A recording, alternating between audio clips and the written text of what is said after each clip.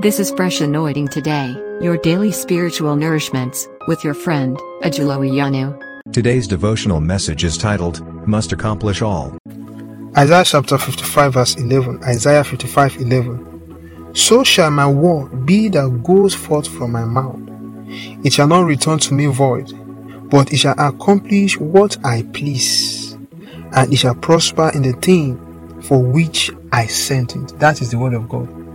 It will accomplish the purpose for which it has been spoken. God is not a joker.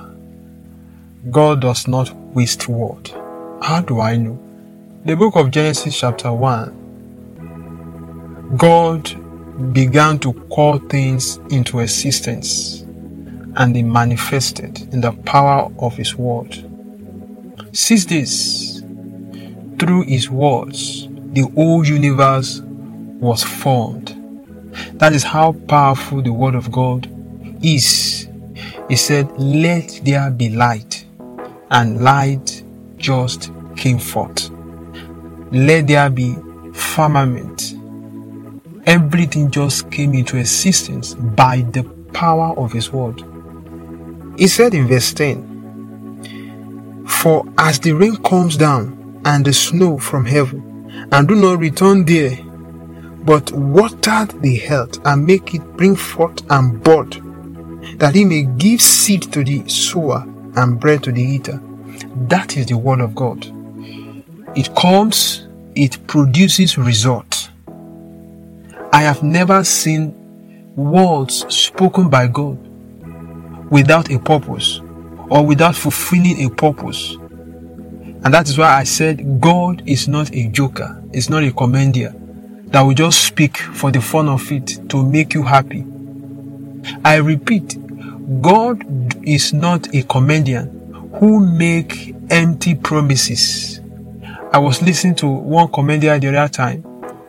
He said something and one of the audience said, "No, that is a lie." And the comedian said, "Did you pay money for me to tell you the truth? Have you come here to listen to the truth?" He said, "You have paid your ticket for me to tell you lies. So don't say no when I'm cracking my jokes."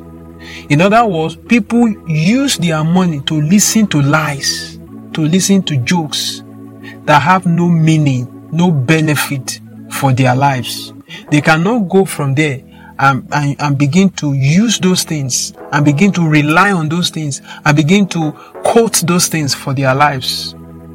But we have the word of God. The Bible says, "Forever, O Lord, your word is settled in heaven."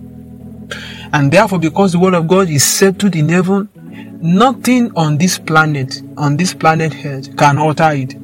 Because the seal, the power that opposes the word is in heaven. No conspiracy, no association, no counsel can destroy or even touch what is settled, what is established in heaven. We can only see the manifestation here on earth, but it's already established in heaven. So I want you to know today, if there is a promise of God for your life, you can always rely on it. You can always count on it. You can always hold on to it.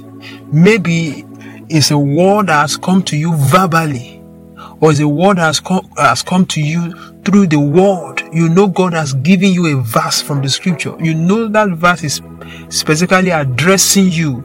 God had laid it in your heart. That is dealing with you with that verse or verses of the scripture. I want you to know today that you can rely on it, you can depend on it, you can trust it, because whatever He says concerning you will not go back to Him without fulfilling his purpose.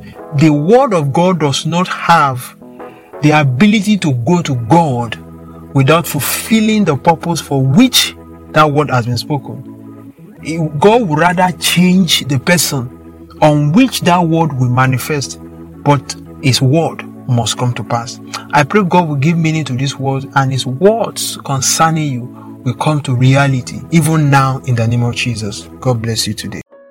This devotional podcast you have just listened to was brought to you by Ajulo Iyanu from Fresh Anointing Today. It is available on Anchor, Spotify, Apple, Google, Overcast, and any other podcast players of your choice. Share with others, stay fresh.